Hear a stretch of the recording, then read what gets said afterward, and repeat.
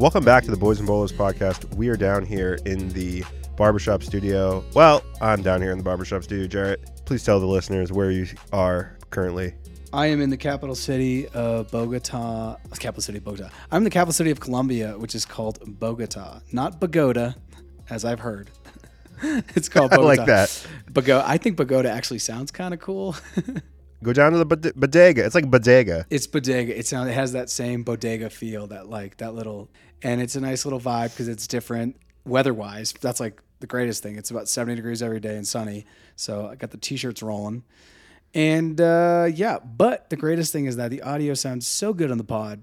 It's like I was there with Jeff in the barbershop. Is that not right? Yeah, no, you're 100% correct. The other great thing is that you recently, we're going to reel this back into the Premier League. You figured out how to use a VPN because it's 2022 and Jarrett's up with the technology. And now he can watch Premier League games in Colombia using his Comcast account. It's true.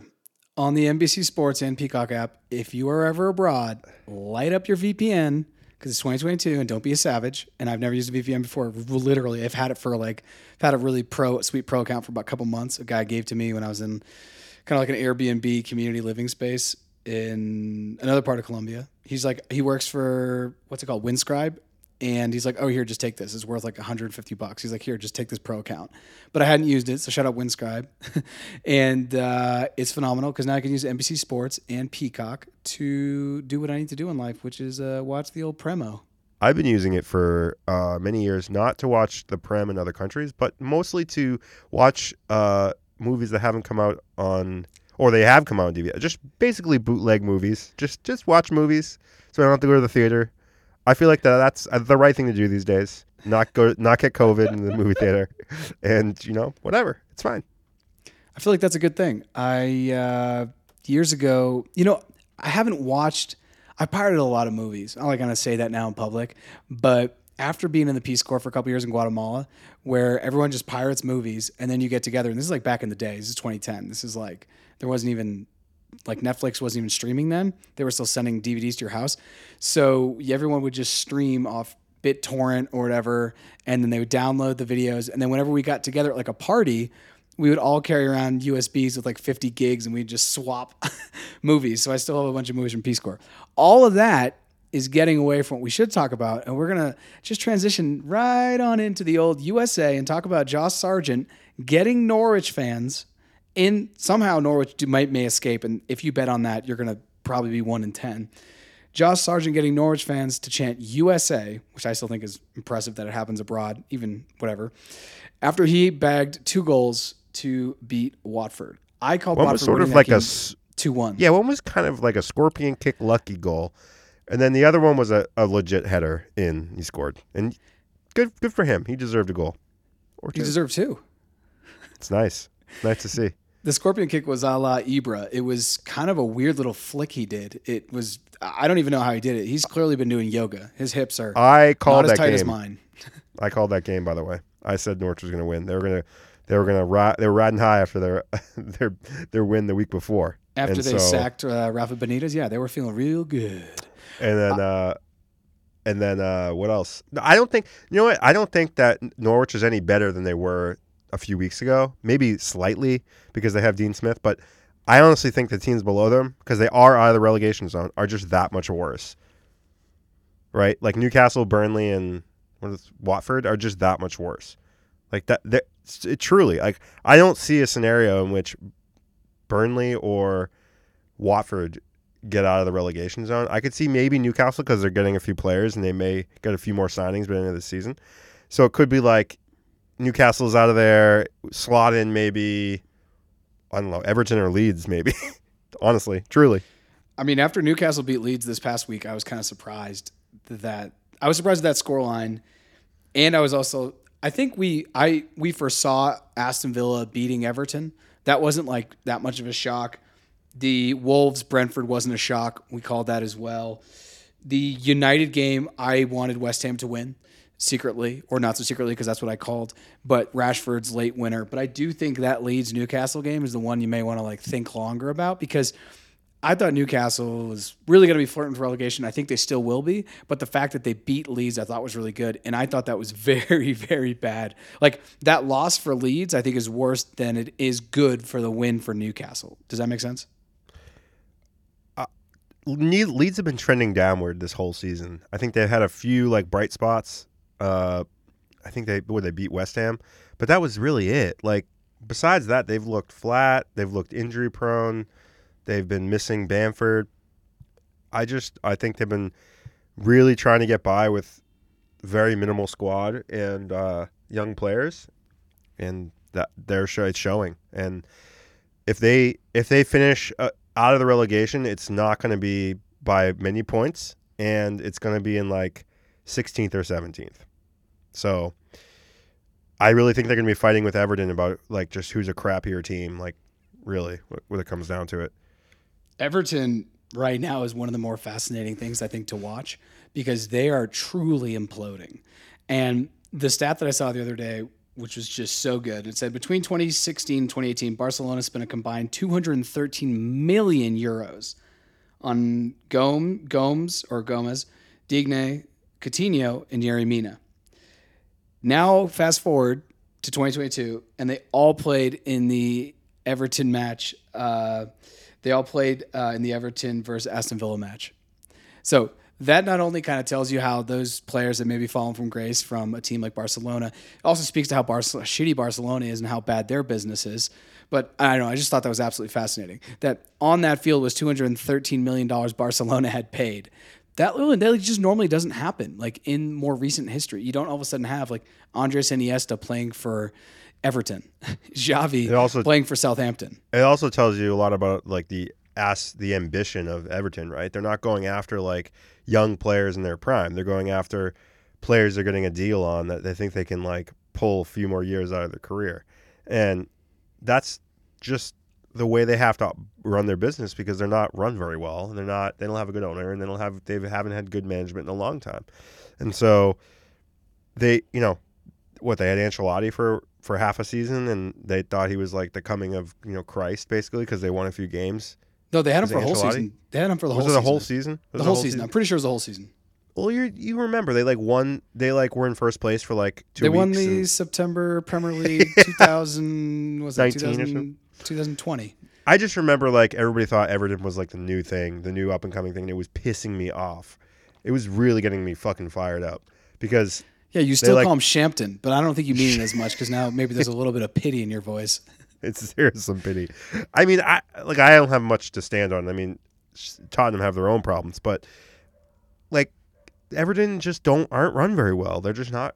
They just don't spend the right money, and they're not doing the right things. And they have players that aren't performing. They have Calvert-Lewin who hasn't scored a goal like this season. Basically, I think he maybe has one goal. It's bad. Richarlison. He's on the ground more than he's running around because he's a Brazilian player. The Brazilian diving is just so bad. I watched the game with a guy who's about 41, 42, Colombian guy's about 41, 42. When I say the game, I mean the Tottenham-Chelsea game. And we were talking about the history of Colombia, the Premier League, everything world football. And we got to the point where I think I sent you in the group text. He sent a voice message in the group text. And we were just talking about how bad it is that Brazilians are diving and how he's like, when I grew up, which was a time when we were like infants because he's about 8 years older or 5 or 6 years old, whatever it is, a couple World Cups older than we are. He was like, Brazilians were just the ones that danced and like had fun and loved it. And now since 2014 with Neymar, because we were like giggling at all the memes of Neymar where he's just like flopping rolling. And then it shows him on the beach and it shows him in a club and it shows him in a pool. Yeah. It's just like, what has happened? And then you see the extreme examples of that are like Richarlison, because he's actually a fairly big dude and pretty strong, but he chooses to flop. He chooses to make that like the dark arts of the game. And we were just talking about how if Neymar doesn't flop, he probably scores 15 to 20% more goals because he always is in good positions. He can dribble many people in the world. He's looking for a foul rather than looking in a penalty rather than looking to create a goal scoring opportunity by himself, which he can do because he's skilled enough. But I don't know. It's whether these players are like jaded or whatever, and they think they're more likely to get a call, and that's a better play for them, and they know that. So anyway, that's a whole nother conversation. But so yeah, that Everton have a problem. Everton have a problem, and they don't know. I don't think they know how to solve it. And this transfer window is not going to solve it for them because January is a very tough transfer window to bring anybody in. The only thing they've done is make their team worse by getting rid of Digne. And the hilarious thing about it is that he had a falling out with Rafa Benitez, so he wasn't getting playing time. And then they fire Rafa Benitez right after they ship out Digne. It doesn't make any sense. It's literally the worst loan move I've ever seen. They gave one of their best players to like I said last pod, a team that's basically that they're competing with in the middle of the table, right? They strengthened a team that's going to finish ahead of them when they're going to flirt in relegation. It doesn't make any sense. I don't think the Everton board is reading Sun Tzu Art of War in their pastime. I look at this Everton team and I'm like, it's not like I look at it. I'm looking at it. So you have the team that played and lost to Aston Villa. You have Calvert-Lewin and Richarlison. I actually think they're actually quite good. Now, DCL's had a bad season, and Richarlison's had some injury issues and maybe hasn't been where he should be, but like on paper, Demarai Gray is one of the best young talents, I think, in the Premier League, pound for pound. I just think he's in a shit system right now on a not-so-great team. Gomes, he's okay. I thought he peaked out a couple of years. Decore, they got him, I believe, from Watford. I think he's okay. Those guys are serviceable. Townsend is a little bit older, but still has some quality. Godfrey, I think, is actually really nice. He's a younger outside defender. I think he's great. Mina, meh. I'd like to see a Colombian play better. It's too bad. Holgate, meh. And then Kenny, I don't really know much about. But then I look and I see Pickford, who's the English goalkeeper who's just in the final of the Euro. Like, this team shouldn't be as bad as, like they're standing in the Premier League. So then I'm like, okay, I'm just trying to like figure out a way to give them some love here. Now, they are a couple games in hand on other teams. So, they win a couple games. I think sometimes when you get towards the bottom, it just seems more stressful. But where do you think that Everton finishes right now? If you had $1,000, where do you bet that they finish? 14th. I don't think any higher. I was thinking about this actually because I don't think they're going to get relegated because the teams below them are really bad. And yeah, I just don't. But my biggest problem with Everton is they sacked Rafa Benitez and they put in Duncan Holgate. Duncan Holgate, is that his name? Duncan Ferguson. Sorry. Duncan Holgate. Holgate's one of the players. But what does he bring, right? He can't polish a turd. Like, they're not playing well. Doesn't mean he won't try. He's going to try, but they're not playing well. They didn't play very well. I mean, yeah, it's 14th.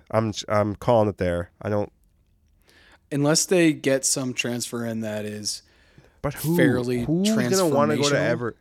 Who's going to want to go to Everton? And no offense, but who's going to want to go there? It's not about who wants to go there. It's if a team sells a player, the team sells a player. With the January transfer window still open, I'm not sure for how much more time, but clearly in the board, they're trying to pull a rabbit out of the hat right now because they need some serious help. Now, I do believe that they are struggling with injuries, and I'm looking at my app here, and I can't see all the injuries that they may or may not have. It just doesn't show. But I don't know. I can't really name anybody that, Alon maybe, but he's not going to get you goals. He's a holder. So Everton's in a tough way. And I think the other game there are two other games we should probably mention that we saw, obviously, but Southampton and Man City. Now, Southampton apparently had only won, and I didn't know this, one time before at St. Mary's this season, which is very impressive for a team that is, they're a mid-table team. But to be up to 20, 21, 22 games and only lose once at home, that's a fairly impressive defense that I clearly looked over when I said Man City was going to beat them 5-0. So I was super wrong on that call. But, look at Southampton. They're in 12th right now. Where do you think they're going to finish around 10 to 12th, or can they go any higher? They're not going higher than that. I mean, 13th, 14th, 15th in that kind of range. I don't think my call saying they were going to get relegated was so far away. I mean, the games they've won, they've barely won. The games they've tied, maybe they held on for ties. Look, James Ward-Prowse, he's gonna score worldies. He's gonna score free kicks. He's gonna bail them out a few times. They're gonna score nick points here and there. They're still like Danny Ings. He's not like. He's not the best. I mean, he's injured all the time. He's not the best. They got that Armstrong guy they brought up from the championship. They've got, I don't know. That's it, really. Danny Ings is no longer on Southampton, though. Where did he go to? He's on Aston Villa. Oh, yeah, he got traded. Damn it. Unless I'm wrong. I am wrong. Where is he? Where is he? Where is he? Where is he? He's not in Aston Villa. Why am I saying Aston? Where is he? Where is Danny Ings? Isn't he on Aston Villa? Yeah, I thought he was in Aston Villa. He's probably injured. That's probably what's wrong. I thought he was on Aston Villa. I just looked at the lineup and he wasn't in the starting, so maybe he's in the subs. But yeah, without You're they right. only You're have right. Either way, even that makes it even worse. That makes it even worse. No, it makes you. That's why. Worse. You know what it was? That's why. Okay, that's why I said they're going to get relegated. They didn't upgrade their team at all. They got rid of some players, and they basically only had James Ward-Prowse, right? And they brought in the guy from the Championship, and that's why I thought they're going to get relegated. They're in 12th. They're overperforming right now, in my opinion. So, 15th. I don't think they get relegated. I'll go back on that statement because there are teams that are far worse than them. But I think also more. Let's put it this way: that game, that City-Southampton game, was not that Southampton were that good. It was that City were complacent. They didn't put the pedal down. They didn't take it as seriously as they should, right? And it was just nice to see. It was nice to see them not get a W because right now they're making the Premier League a Farmers League. It's just annoying. There's that. Arsenal-Burnley tie. I don't really have much to say. They had such crazy possession. They had so many shots, and I think it just exposes the fact that they don't have. Now I'm not saying anything groundbreaking here. They don't have a 9. They don't have the Thierry Henry. They don't have a Aubameyang when he was actually good. They don't have that guy they can go to, give him the ball, and he's going to slot it away. They have players that show up every once in a while, and when they all show up more around the same time, then they're actually Arsenal's not fun to play against because they have a good amount of talent going forward, and they have some nice midfield players. But moving, I don't really want to talk too much about the Crystal Palace. I know that there was the VAR call potentially with Jota. I actually want to, if you're cool, let's just hop right into the Boys and Bolos Classico and look at that one because I thought that Harry Kane goal. Once again, watched it with. This guy, Colombian guy, we watched it. He's like, that's a legitimate goal. I said it too. I was like, there's no problem with that because that Thiago Silva shove was nothing. Harry Kane's just putting his hand out trying to fill out where the players are because he's looking across. And Thiago Silva takes advantage of it, dives, and I was actually very surprised that they didn't let the goal happen and then give a yellow card to Thiago Silva for basically trying to influence a goal with dark arts. To be honest, it wasn't that surprising. I'm going to play the victim a little bit because Spurs don't get a lot of lucky calls that way. And the top 4 teams seem to. And I don't know if that's anything, but Liverpool got a really crazy, that Jota call was crazy. Chelsea got this call that would have changed the game. I'm not saying Spurs would have won, but I'm fairly confident it probably would have been a tie, 1-1. Because and that's kind of the best result the Spurs could have got. And I think that's why Conte wasn't like overly critical of any of his players because I think they played the first half. They absorbed all the pressure and played exactly and then tried to take advantage on a few counterattacking plays. And they got unlucky. And I thought the first half, I think Lloris made one good save. I mean, there was really one really big chance. I mean, Chelsea have trouble trying to score. You know, and Lukaku's not their answer. And the Ziyech Worldy every once in a while isn't going to win you the league, and it's sure as hell not going to win you a Champions League. And so Chelsea fans need to look long and hard at their team. Just because you beat Spurs at home, where Spurs have been horrendous at Stamford Bridge, Spurs have been horrendous at Stamford Bridge. And so Chelsea fans, because I think of myself when I'm not watching Spurs versus Chelsea as a somewhat Chelsea fan. Like I'm rooting for them a lot of the times, and I feel like my criticism of them is not, it's not unfounded. Like it's not ridiculous just because I'm a Spurs fan. Like Lukaku is slow. Lukaku didn't show me. What I wanted to say to you so many times during that game was, if I have to see fucking Lukaku give a thumbs up one more fucking time about the service he was getting, I was gonna fucking throw. I was going to throw something at the TV because every play, like Ziyech or Mount or somebody would put a ball into him in the box, and he'd fuck it up or like it would be overhit, and he'd just like give a thumbs up, and I was like, how many thumbs ups can you give, dude? Like enough, like fucking enough.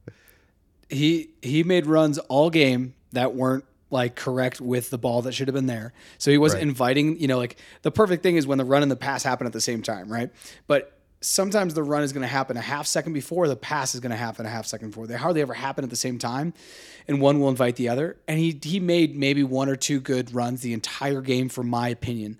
And then the one time the ball comes into the box and not like into space, but actually chopped back, and he's coming on the penalty, he just missed the ball.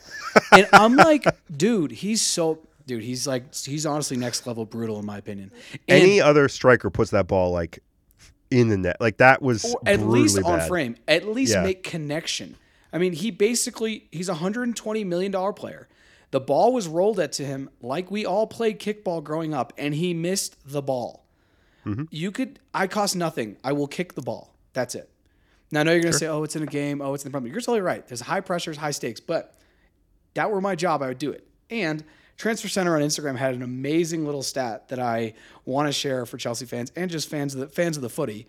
It said Tommy Abraham has more goals this season than Romelu Lukaku and Timo Werner combined in a domestic league. We sold Abraham for 40. We bought Lukaku for 120. That's an 80 hole. And we got Timo last year for a good amount of money, whatever it was. Maybe we keep Tommy. I actually was surprised we sold Giroud, because we don't win the Champions League without Giroud. Yep. We don't maybe even finish fourth without Giroud. I mean, he was really important to our win, and he's just one of the most underrated nines, I think, in the last decade. People don't think about him. He scored a lot of goals. Scored a lot of goals for Arsenal. Scored goals for France. Scored goals for Chelsea. Important goals. He scored 4 goals in the Champions League and scored a bicycle against Atletico. Like, the fact that we sold him. Anyways, going down a rabbit hole, I thought the game was actually pretty fair. I think a 1-1 tie maybe would have been more just if you count the Kane goal and you take away the Ziyech worldie. But that Ziyech worldie was when he hit it. Great goal. I didn't even think it was going in because it was so far outside the post and it had to come back in. And Lloris didn't move because I thought he must have thought, well, I've got good position. I don't think that's going to go in. I mean, it was inches inside the net, but it was one of the best goals.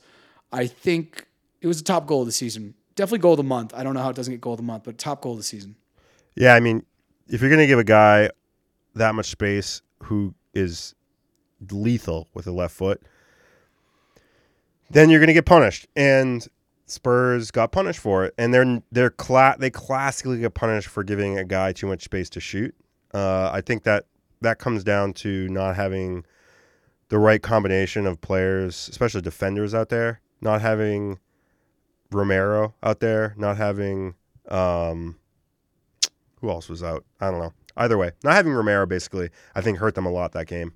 Tanganga is always one yellow card away from getting a red card. I think they need to ship him off on loan. I think they need to shift him quick, let him play a lot in a different league, maybe in the Spanish league or something. There's been talk about him moving, but they don't have many other options. That's why they are playing Tanganga. I didn't think Spurs did anything. They looked any worse than I thought they were going to look. I thought Bergwijn played pretty well, and I thought he pressured the Chelsea defenders really well. I mean, he got Silva a yellow card, got that for I'm on that yellow, and I thought that was pivotal in that game. And I thought that it would have changed how Silva played, and I think it maybe did change how he played because he got beat on that cross that Kane scored on. He got a call. He got a call his way, and he knows how to play it that way.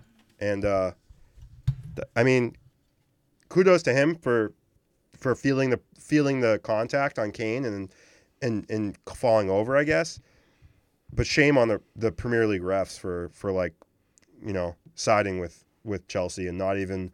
So the problem with the goal wasn't that it. I think if they had called it a goal and then when looked back at it on VAR, they wouldn't have been able to overturn it. But they called it a foul and then had to go look back on it to call it a goal. So that's why it didn't get called a goal, because they would have had to see some kind of evidence that like Kane didn't have any contact. And the fact that there was contact, so it's one of those things where they should have let the play happen and let the goal you know what I mean? Yeah, I feel like you're totally right. If they had called the goal, it would have stood.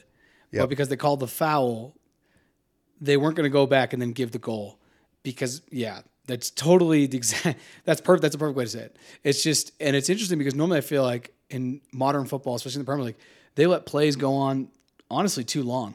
Yeah. You know, a guy will run 40 yards full sprint. I'm like, what if he pulls his hamstring and you knew it was offside? What are we doing here?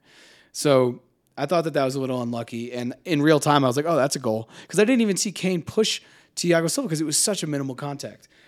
But neither here nor there. That makes Chelsea has now played 24 games. And that is because we are going to go to the Club World Cup. And that was the end of week 23 that we just talked about. Week 24 actually doesn't happen for a couple weeks. There's an international break, which is going to occur, which is kind of fun, I guess. And if we look ahead, let's just dive into that. And we're only going to focus on, I think, games of note. And so you have West Ham Watford. I'm not really too excited to talk about that. I am excited to talk about the Newcastle Everton game because this will be Duncan Ferguson's the mini back game of the week, as you'd say. This is it, dude. This is the mini back game of the week because Newcastle really need this, and Everton really can't afford to lose this. So this is actually one of the games normally I'm not excited to watch a Newcastle Everton unless there's a situation like this. So I think this is going to be a mini bat, and I don't know whether it's going to be a good mini bat or a bad mini bat. We're going to see. But who do you want to win this game? I totally want Newcastle to win this game. It's weird to root against two teams that I don't particularly care for, but I only don't care about Newcastle because of the whole oil club thing. But I think Newcastle will have a pretty busy last week of the transfer window. This is, I think we're recording this on the 24th. There's about a week left. I don't think Everton's going to bring in anybody too big, or that will make that big of a difference. Now, Newcastle could bring in Dele Alli. They could bring in a striker. They could bring in another defender. Who knows what Newcastle have up their sleeve? I don't know. The fuck knows? Newcastle have offered $10 million to United for Jesse Lingard on loan to the end of the season. So that could shake things up. They have also opened talks, as you said, with Dele Alli. So both those guys is just a lot of vibes, and I like it. I think they'd be good picks. All of a sudden, if you had Maximin, Dele Alli, and Jesse Lingard vibing, I don't really want to play against that. That kind of makes me uncomfortable. But in this game, I look at it, and I don't necessarily have a great answer as to who's going to win. And once again, between Newcastle and Everton, who needs a win more? Now, you would think you'd say Newcastle because they're lower in the standings, but I almost feel like Everton need it more because they've gotten beat down. They got their coach fired, and they're just trending downward. So a loss for them could be very bad. Yeah, it's not going to get much easier for them in terms of playing against a lower tier team. It's going to say a lot about Everton more than it's going to say a lot about Newcastle. If Newcastle squeak out a win or a tie, everybody's going to be like, meh, it's Newcastle. That's probably about right for them. But if Everton lose, man, not good. Not good for anybody in the Everton organization. And the bad thing is those games are played February 8th and 9th, and by then they can't go out and make any transfers. They're rocking with that team to the end of the 38, and that could be a very rough situation.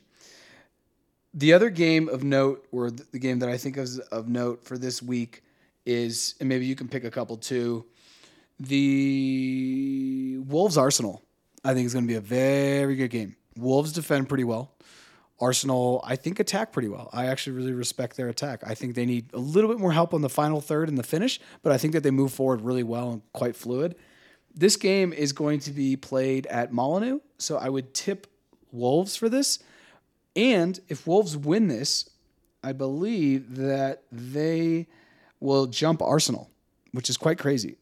The league is still pretty close. Wolves have a bunch of games in hand, so do Arsenal. Obviously, Tottenham have a lot of games in hand. But what are you thinking on that, the Wolves-Arsenal game? Well, I'll be rooting for Wolves, of course. But I don't know. It's tough. Wolves, at the Molineux, Wolves are going to defend really well. They're a very good defensive team. Cody and Sarr are, playing well. And so I just don't think. It all depends on what Arsenal do in the last week of this transfer season. I've heard a lot of links to they want to sign a striker, right? Like you said, they want to sign somebody as a number 9, replace Aubameyang, replace or at least alternate with Lacazette, because obviously Lacazette's not that good. Let's just call a spade a spade. Lacazette's just not that good. So they wanted to bring in Vlahovic from Fiorentina, but the guy doesn't want to play for Arsenal. He wants to play for Juve. I think he has an agreement with Juve. I think they just got to iron out the transfer fee and all that. So I think that's where he's going to end up. I don't think he really wants to come to England. I mean, he's been linked to Arsenal and to Tottenham, but he just doesn't want to play in England. And you know what? I don't fucking blame him. I mean, England sucks to play in. It's cold as fuck. He wants to play. He wants to play in Italy. You're saying he doesn't want to play in the Papa John's Cup? Is that what you're saying? That's what I'm saying here. The Walmart I don't think Cup? I don't think he likes the idea for if he's playing at Tottenham. I don't think he likes the idea of having to play under Harry Kane. Like he's going to lose playing time. He's not going to play as much if he goes to Tottenham. Either way, I don't know who Arsenal has on their radar for a striker. Arsenal's looking at Alexander Isak, the tall Swedish kid. I actually think he's a baller, and I think he'd fit perfectly with Arsenal. And I wanted him for Chelsea after I saw him at the Euros this summer. I was like, this kid balls. I just think he plays super well, very clean on the ball, moving off the ball. He closes down well. He's also 22. Like, sign him up. And I would have much rather dumped $60 million on him than Lukaku and gotten some other piece for our defense, because Thiago Silva's ancient. Christensen's on the move. Anyways, I don't want to talk about Chelsea.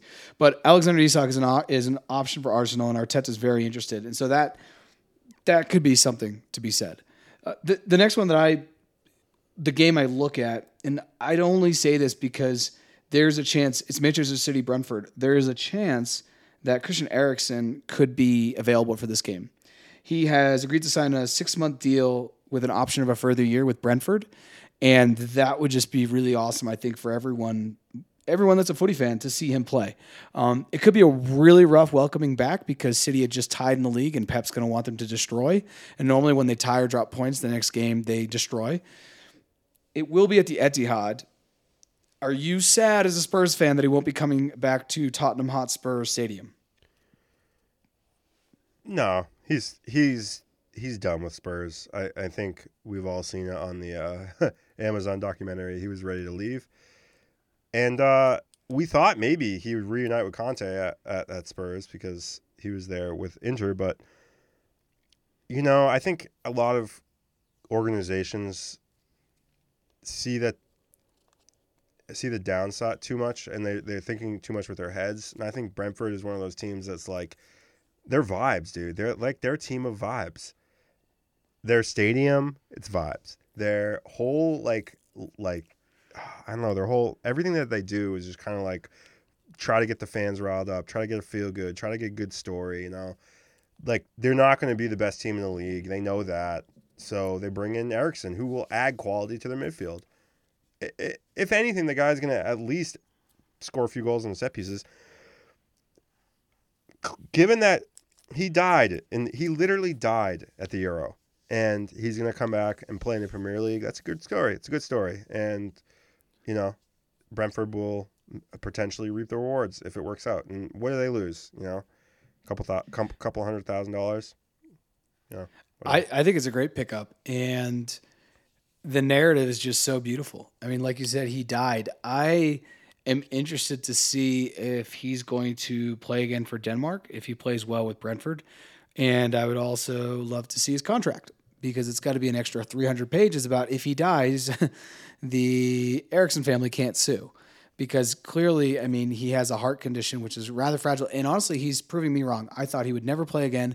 I thought with the legalese of life and the way football is created, that they wouldn't have signed. There wouldn't be a team that would take a chance. But I'm glad that he's playing. And I'm actually surprised also energetically that he came back, because even watching the Amazon documentary with Spurs and all in, it just seemed like he didn't really care about the game anymore. He didn't really want to play. I mean, he wanted to sit on the bench so he could get a transfer. And if I were going to get a transfer, I'd want to play and still get a transfer, but play most importantly. So, and then he went to Inter and just sat on the bench for Conte. So he hasn't really played top flight football. in roughly 2 years, I think, unless my math is wrong. He played a little bit for Denmark in the Euro, but very minimal. So I'm interested to see in that game. Do you think City? I mean, I think City win that game. I don't really see a way that they don't. Right? I mean, they're at home. Brentford is trending down. Brentford started well, but they've been trending down. I think Brentford will actually end up in the relegation battle. I don't believe they'll be relegated though, because I think they have enough quality, and the sludge under them is worse. I think the game of the week for this week is either going to be the Newcastle United. It will be a good mini bat game, or it's going to be the Liverpool Leicester.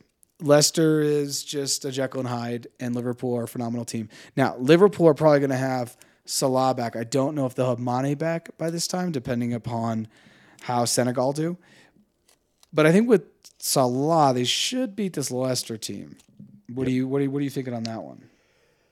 I won't name a scoreline, but yeah, I mean, Liverpool are better than Leicester. I mean, Spurs beat Leicester.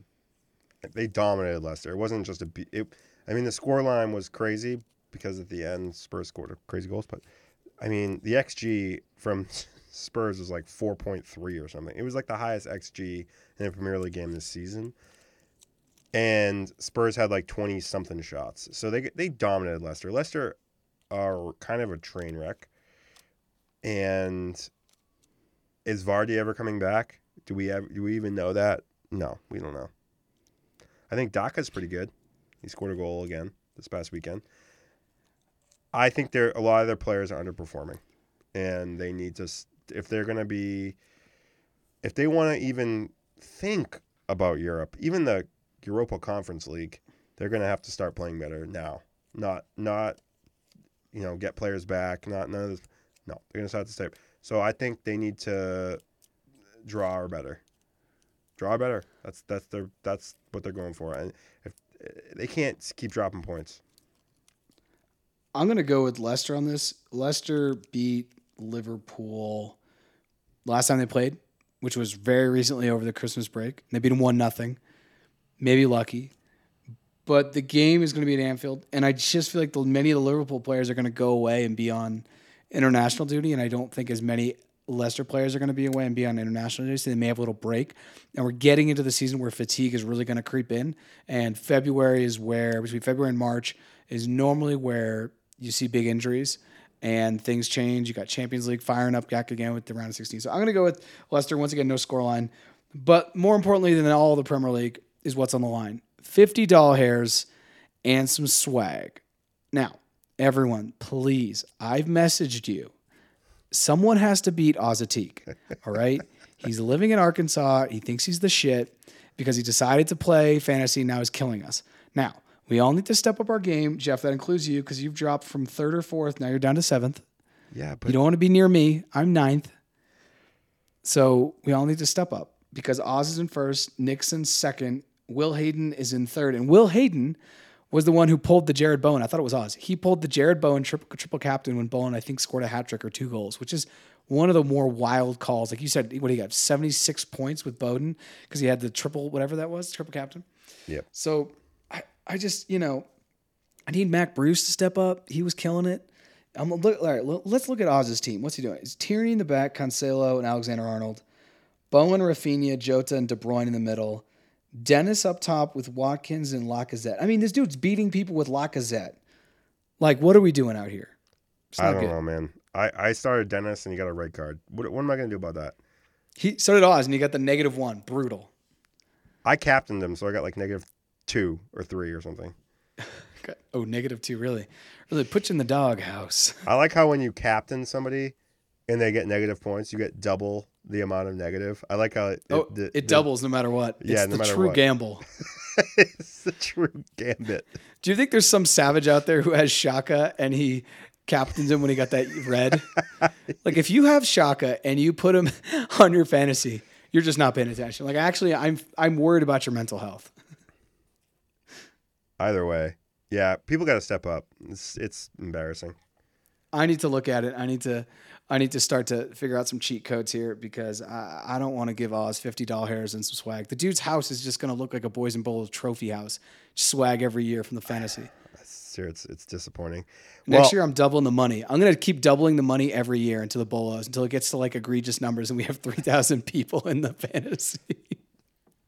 Well, there's 1 week left in the transfer window, everyone. Keep your Twitter feeds open because there could be some movement in this last week. Jarrett, maybe between now and the next game, we'll maybe like a transfer roundup, maybe like a nice little summary of like what's changed. Maybe people just want to hear my voice and they'll enjoy the content. We'll just do some ASMR. You can put like ocean waves behind and we'll be like, Martial signed for Sevilla. Yeah. Because he did. He finally signed. I'm glad that Anthony Martial is going to like free Anthony Martial, free Van de Beek, free Jesse Lingardinho. These dudes who can, they can still play. Free Deli. Oh my God. Free Deli's mustache. These things should still be free. Free Deli's pirate hat, whatever. Free Deli's like 21 Savage trap vibes. I think he's still dating Pep Guardiola's daughter, though. Deli? Yeah. Dude, Deli. Oh look it on the Insta. Look on the search the deep web on that one. Hold on, I'm gonna Google this. Deli's. I'm just typing in Deli's GF and seeing what pops. Oh, it pops right up. Who is Dele Alli's girlfriend? Dele is currently single at the moment as he looks to focus on his footballing career, which is in a downward spiral. He dated English model Ruby Ray for 2 years since 2018, but the couple recently broke up in 2020. Oh, I think that this is old. He's dated Pep's daughter. Who is Guardiola's daughter's boyfriend? This is the next thing. Dele Alli. Latest photo suggests Guardiola's daughter is dating Tottenham's Dele Alli. Pep Guardiola's daughter, Maria, has been photographed again with Tottenham midfielder Dele Alli. The pair were snapped eating at London restaurant Novikov and getting a coffee. Okay, so when we go to London this spring, we should go to Novikov and see if we run into Dele on a date. That's all I want. That's all I really want in life. That's all anyone wants. Just casually running into Dele Alli on a date. Well, I think that's it, Jeff. We just talked about Dele Alli's girlfriend. I mean, we've hit rock bottom with the pod. Or we've hit our heights. We've hit our apex, as they say. We may have just peaked. We may have peaked. I'll catch you next time. Ciao. Ciao. Thanks for listening to the Boys and Bolos podcast. You can find us on Facebook, Twitter, Instagram, Patreon, Twitch at Boys and Bolos. If you'd like to be a guest, please reach out. You can hit us on any of the social media accounts that Jeff just mentioned or email us directly at boysandbolos@gmail.com. Thanks for listening and see you next time.